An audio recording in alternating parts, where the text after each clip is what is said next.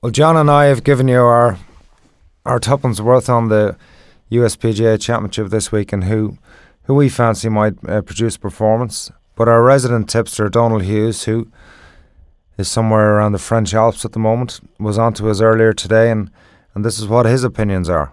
With Jordan Spieth at 6-1 for the 2015 USPGA Championship, the real value looks to be Dustin Johnson at 12-1 in the win market.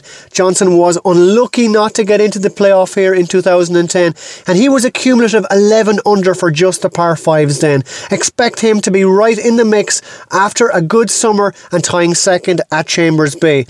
Now, my top 5 to watch for the 2015 USPGA Championship, well, Jason Day at 14-1 is now the nearly man of the majors over the past couple of years, and he has everything going for him heading into Glory's last shot in Wisconsin. He played here in 2010, he acquitted himself well and finished tied 10th. After a tied 9th at the US Open while ill, Day followed it up with a tied 4th at the Open Championship and then got his win in Canada. He's in great form heading into the event.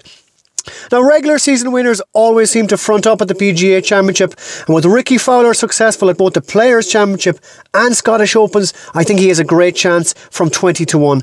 Also at 20-1 is Bubba Watson. He averaged 327 yards off the tee in 2010, just lost out to Martin Keimer in a 3-hole playoff, and will be relishing a return to this venue.